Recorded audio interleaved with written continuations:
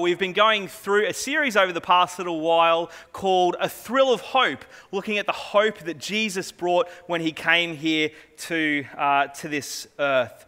Now, this hope that we speak about, this is not a hope like us hoping for a certain thing when we wake up tomorrow for Christmas. The hope that we have in Jesus is very, very different. The hope that we have in Jesus is an expectation of something that is to come, an assurance of hope that we have in Jesus. And now we see that everything surrounding Jesus was marked by hope. Even for the thousands of years leading up to the birth of Jesus, there were people hopeful of this Messiah who was going to come. They were extremely expectant that one day this Messiah would come who was prophesied about. There was hope that came on the night that Jesus was born, because this baby was Emmanuel, which means God with us. There is hope that we are able to have right now, if you are a follower of Jesus, in knowing that God works all things for the good of those who love him. But tonight, what I want us to look at just really briefly in our time together this Christmas is looking at the hope that is to come. And this is the greatest hope that surrounds the person of Jesus, which is the hope of eternity. And to speak to you about this hope tonight, I just want us to go to what is probably a really well-known passage for many of us, which is John 3:16 and 17. Now, if you have a Bible, I invite you to open up to there, but we're also going to have it on the screens as well. These verses that you see up on the screen right now may be some of the most well-known and popular verses in the whole Bible. And so it might be really easy for us to just skip right past these quickly, but we can't lose sight of the significance of what is being said here in these couple of verses. So I just want to read this for us together, which says, "For God so loved the world, that he gave his one and only Son, that whoever believes in him shall not perish, but have eternal life. For God did not send his Son into the world to condemn the world, but to save the world through him." Now, some of you might know these verses on their own, just as standalone verses. But one thing we need to understand whenever we look at anything in the Bible, these verses don't exist purely on their own. There is a context around how these verses exist. And these verses are said by Jesus during his time here on earth, in particular during a conversation that he was having with a guy called Nicodemus. Now, this guy, Nicodemus, he was an exceptionally well-trained Jewish teacher at the time. He was a rabbi and part of the Sanhedrin, which was the ruling body of the Jews. Now, to get this position of being part of the Sanhedrin, part of this ruling body, he would have had to be one of the most intelligent, well-trained, capable Jewish teachers at the time. He would have been acknowledged by everyone that he saw as extremely intelligent. And yet in verses 1 and 2, if you have a Bible, if you see verses 1 and 2 of chapter 3, what you begin to see is Nicodemus comes before Jesus with no arrogance or ego in his heart, but he comes to Jesus and he calls Jesus teacher and rabbi. And it's because of all the miracles that he has seen Jesus doing, and he wants to learn from him. Now, this group of Jews that Nicodemus is a part of, they were called the Pharisees. You might be familiar with that term. And Jesus tells Nicodemus that to enter the kingdom of God, you need to be born again. This is very strange for someone like Nicodemus to hear, because the Pharisees had been known by relying on their good works to have a right relationship with God. And so when it comes to all the Old Testament laws, they prided themselves on saying, we are so good at keeping all of these laws. We are the ones who do the right thing.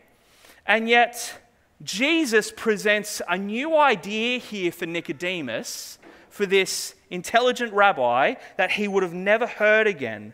This concept of being born again. This is what Jesus tells to Nicodemus.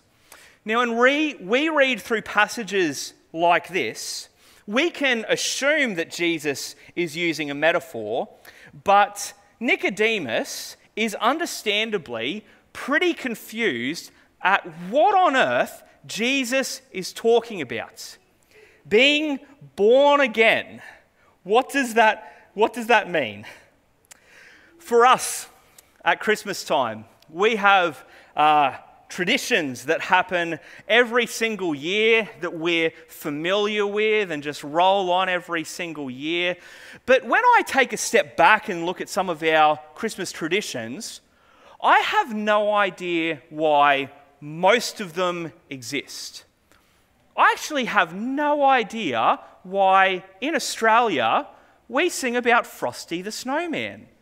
I have no idea. I actually don't know the background of Christmas lights or Christmas trees or fat men in red suits, or why on one day in particular we feel the need to eat lots of ham or turkey. These are the things that we eat. And I don't really understand why we do these things, but it can be easy for us to just go through the motions and assume that this is normal. And yet around the world, there are different traditions that I probably find even more confusing. So for example, on the 25th of December, if you were in Japan, you don't need to do any food getting ready or cooking at all, because they have KFC on Christmas. There you go, KFC on Christmas. Other countries have different traditions that we might not be as familiar with. In Sweden, they have the Yuletide goat. In Austria, they have something that I discovered called the Krampus. I'm not going to tell you about what this is because it's one of these Christmas traditions I'm glad we don't have in Australia, but go and look it up. Feel free to do that after our time together.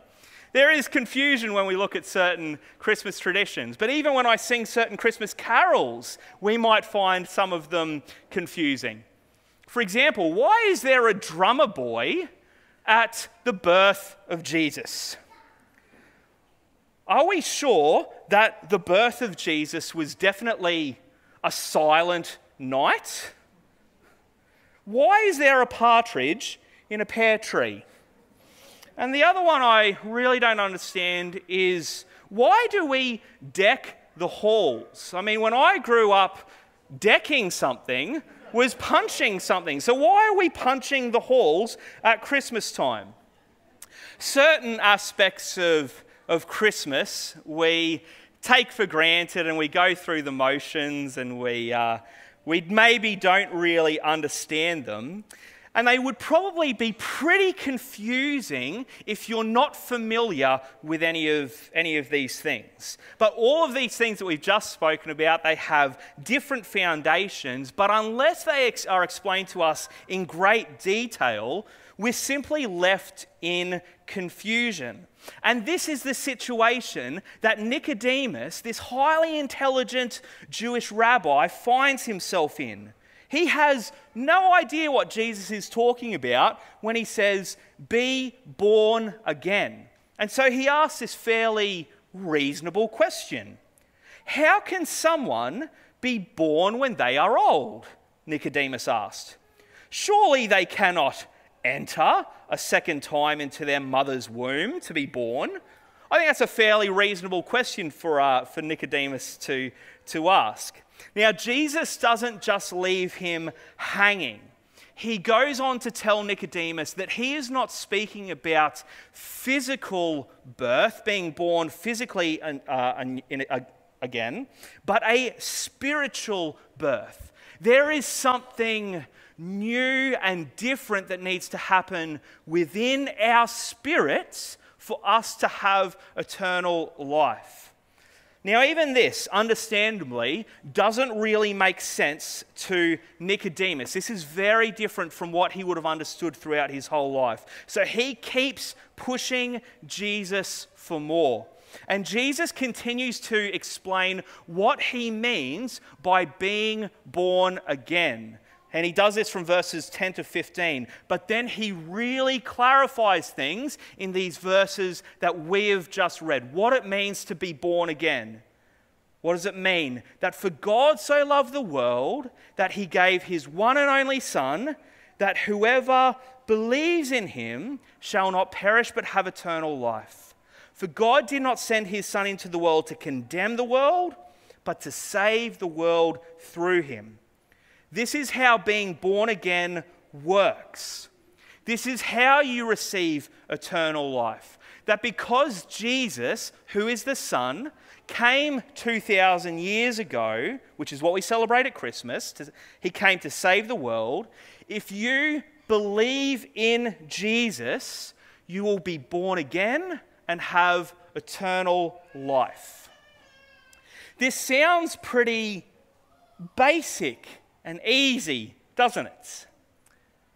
But if this is such a basic, easy truth that Jesus is teaching, then why was there so much pushback against the teaching of Jesus? Now, Jesus is acknowledged as probably the most influential person throughout history, but he's also one of the most controversial figures throughout history.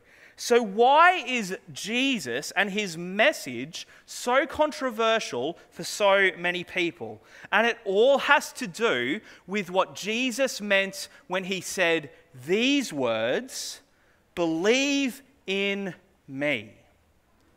What does it mean to believe in Jesus? Is it simply believing that Jesus existed? Now, it's well documented that there was a Jewish man who lived 2,000 years ago named Jesus, who had significant influence in an area called Galilee. Later on in his life, it's well documented as well that he went to Jerusalem, caused a huge stir for many people, and generally speaking, it's accepted by most historians that this man Jesus was crucified on the cross, and this is how he died. This is recognized by Jewish, Christian, and secular historians. This is not controversial. So is that what it means to believe in Jesus? Is it simply acknowledging he was a person who existed? Maybe this is what you believe about Jesus. Or maybe it's believing that Jesus was good. Jesus clearly had a really large following of people, and although there were some of his messages that might come across as a little bit quirky, there were a lot of good things that many people of us would acknowledge are good. He told people to love one another. He fed people. He healed people. Is this what it means to believe in Jesus? To believe that he was good? Some of you might simply believe this about Jesus. Is it believing that Jesus was true? Is it by believing what we read in the Bible about Jesus? Is it by believing in what we see in the Bible and believing them as facts? Is it by believing that he was born, lived a perfect life, died and rose again for the forgiveness of our sins? Is it believing that Jesus was who he said he was? He said that he is the way, the truth, and the life, and that no one comes to the Father but through him. He said that he and the Father are one, acknowledging that he was fully God and fully man. Is this what it means to believe in Jesus? Just acknowledging the things that are said in the Bible as facts. Some of you, this might be what you think it means to believe in Jesus. Or is there something more involved in believing in Jesus? Although we do want to believe, although it does involve believing that everything that we see in Scripture about Jesus is true, there has to be something more than that. Because even the demons believe these things in Scripture about Jesus. Although believing Jesus is true is part of it, it is about believing through trusting. True belief involves action, and trust is the evidence of belief. Let me give you an example. Right now, all of you in this room, and I'm guessing for most of you joining with us online, this is for you as well, all of you right now are believing in something strongly by trusting in it. Because you are sitting down, you are placing your bottom on the seat. You are putting your weight on the seat that you are sitting on. You are trusting that it is not going to give in under your weight during the duration of our time together. The reason that you trust that this is not going to happen is because you believe that there was specifications when it was being made. You believe that there were requirements that needed to be met when the chair was made, and so you trust it when you sit on it. There is an action that comes with true belief. This is what believing in Jesus means. Believing that what he said about himself was true, and then entrusting him to become your Lord and Saviour of your life through what he did in his life, his death, and resurrection. And when you do that, then you are born again. Something changes in your spirit and you inherit eternal life. Often through the New Testament, we are promised our greatest hope. This is spoken about a lot through the New Testament. But sometimes the way that we've portrayed the hope of eternity hasn't necessarily felt very hopeful. We might have thought that a hope of eternity is when we die, our spirit bodies go up to heaven, we get some white robes, we play trumpets, we hang out with people who have some wings, we sing along to orchestras, and we join a choir. That's not really how I'm hoping to spend my eternity, to be honest. This is not my idea of a hopeful future. Now, although some of the imagery that I just presented to you is used in the Bible, it's there to communicate a picture of what eternity will look like. These are physical words that are used at times throughout Scripture to portray supernatural things. And I think there's a place in the Bible that helps us really begin to understand what eternity is going to look like, the eternity that Jesus spoke about in John 3:16. Because later on in Revelation 21, verses 1 to 5, we see what eternity will look like, which says, "Then I saw a new heaven and a new earth, for the first heaven and the first earth had passed away, and there was no longer any sea. I saw the holy city, the new Jerusalem, coming down out of heaven from God, prepared as a bride, beautifully dressed for her husband. And I heard a loud voice from the throne saying, 'Look, God's dwelling place is now among the people, and he will dwell with them.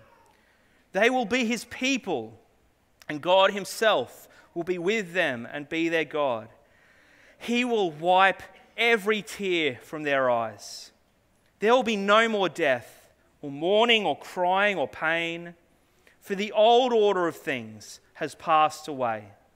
He who is seated on the throne said, I am making everything new. Then he said, write this down, for these words are trustworthy and true. Can I assure you, every single one of you, eternity is not going to be boring. When we step into eternity, if you have placed your trust in Jesus through believing in him, there will be no more suffering or pain, and people from all nations will come together in the presence of God as he makes everything right.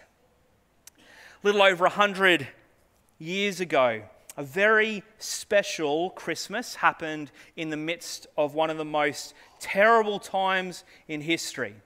In 1914, what was called the Great War, we know it as World War I, took place. And no one had ever seen a war take place like this in all of history. This was a tragic time in our world's history. But there were glimpses of light even during times like this. And one time in particular was in the lead up to Christmas in 1914.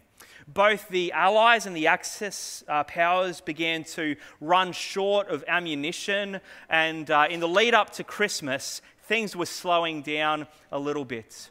Now, a lot of these young men who were there out on the battlefield, they were longing to be home with their families, and they began to sing Christmas carols like we've been doing together tonight. And as one group from one side of the trenches began to sing Christmas carols, the other side of the trenches began to join in, and they began to sing Christmas carols together. And in the lead up to Christmas Day on 1914, gradually more and more of these two sides began to come together in no man's land, which was the area between the trenches. They began to eat together, to sing together, to share together. There's a well-known soccer match that happened between the Germans and the British. The Germans won 2-1. There was a lot that marked this time as a moment of light amongst tragedy. This short period of time where these people from different nations, from opposing nations, came together to have community together. And I think that is a beautiful picture of what eternity looks like for us, for anyone who knows Jesus. Eternity is us coming into the presence of God, and there will not be any more suffering. There will not be any more hardship. There will not be any more pain. It will stop. That is the hope that we have in eternity. We will come into the presence of God. We will be with people from all nations and all tongues and all tribes from all around the world. All people who have placed their trust in Jesus will come together. We will share together, and we will sing to God together. This is the hope of eternity, the greatest hope that we are all able to have. Singing of God's goodness for all eternity. The thrill of hope that we have at Christmas is that Jesus came as the greatest gift that has ever been given. He came to this world to save the world. And by living the perfect life, dying for our sins and rising again victorious over sin and death, we are now given the opportunity of having eternal life in his presence. And when we believe in Jesus, we are born again, receiving eternal life, which is the greatest hope that we can have in this world. And this is why Jesus came. This is why we celebrate Christmas. This is why we gather tonight on this Christmas Eve and gather tomorrow on Christmas Day. It is not simply enough to believe that Jesus existed or that he was good or even that he was true. You need to believe in him by trusting him as your Lord and Saviour. I'd just love to pray for us right now. And I'd just love to pray for you if maybe you are, something is stirring in your heart tonight and you would like to place your trust in Jesus. So let's just do that right now. Let's just pray together.